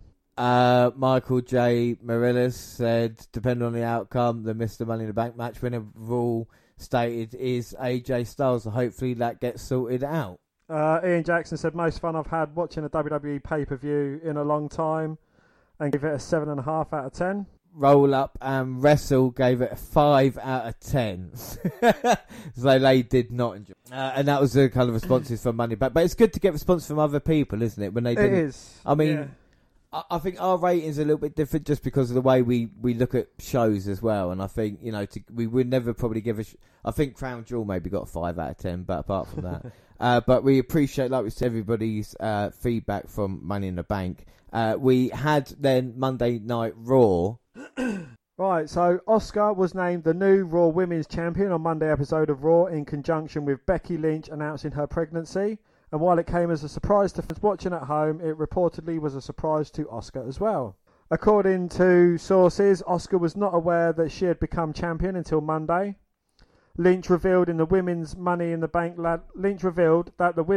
Bank ladder match, which was taped a few weeks ago at WWE headquarters in Stamford, Connecticut, was actually for the Raw Women's title rather than a contract for a title match. Johnson noted that Asuka didn't know at the time of the match that it was for the title, and since she wasn't informed of the situation until she arrived at the Raw tapings on Monday, her on-screen reaction was legitimately shocked and excitement. After Lynch handed the title over to Asuka, she danced all around the ring and up the top of the ramp. It was then that Becky Lynch said she was pregnant, which elicited another joyful response from Asuka as she sent the man off with a hug. With that, Lynch's 399-day reign as Raw Women's Champion was over. Started with Asuka reigning over the Raw Women's division. Asuka has essentially seen and done it all in WWE. Now that she has been rewarded for all the fine work she has done in recent weeks. She is a Grand Slam champion, having held the Raw Women's, SmackDowns, NXT and WWE Women's Tag Team Championships, as well as winning Royal Rumble and Money in the Bank. Wow, that is incredible achievements from Asuka. The Becky Lynch thing, I mean, it was a great segment, and like we said, congratulations to Becky Lynch. What are your thoughts on Asuka becoming champion and Becky Lynch becoming a mum? Seth Rollins puts another wrestler on the shelf with his careful ring skills. It's absolutely great. Becky Lynch becoming a mum. All the best to her, and hope it's a healthy baby. All right, so I did the tweets as well about The Undertaker, The Last Ride. You can check out the thread on Twitter as well, and we'll be doing part 2 for you next week. We had Matt Hardy as well on Twitter, much like Will Ospreay, talk about Vanguard 1 and going down, and we'd just like to say thank you for the retweet on that one. And also, we had Naomi. We were doing SmackDown last night, live tweeting, and it's really interesting because out of all the tweets, it was Naomi one really that kind of had the most reaction. We were just saying that she should be kind of used more as well. All right, before we go, Lo, we're going to end, and it's the Twitter follower of the week, Dan. So would you announce that for us? Silence, please. It is our Twitter follower of the week is Tyler Wolfrick. At Tyler Wolfrick. Yeah, so thank you very much, Tyler. We'll be contacting you. You let us know what you want to see. I'd just like to thank everybody for their comments as well on Twitter. And, of course, we'll be on there throughout the times that you can't hear us on the podcast. But our next episode will be NXT Update. Yes, we'll be delving into NXT then. But until then, don't forget you can follow us on Twitter at WNR287 Review or at Vince McDan WWE. I'm at J_Rollins across all the Google platforms. Send us an email to WNRpodcast@gmail.com. We're on Facebook. Yes, Facebook. Come and find our page and give us a like with a WNR podcast. Instagram and YouTube, the WNR podcast. Clips go up on YouTube. Like you said, all the videos from RevPro and everything like that are on there as well. Just subscribe there. Podcast go up at the same time. YouTube, there are places like SoundCloud. On your phone. We're also on Spreaker Radio, iTunes, where you can download, subscribe, rate and review there. But that is it. Like I said, we really enjoyed Money in the Bank, and we look forward to NXT Update as well. But that is it. I have been Rollins, and as always, I was joined by Dan White. Thanks for listening, everybody, and bye. Bye.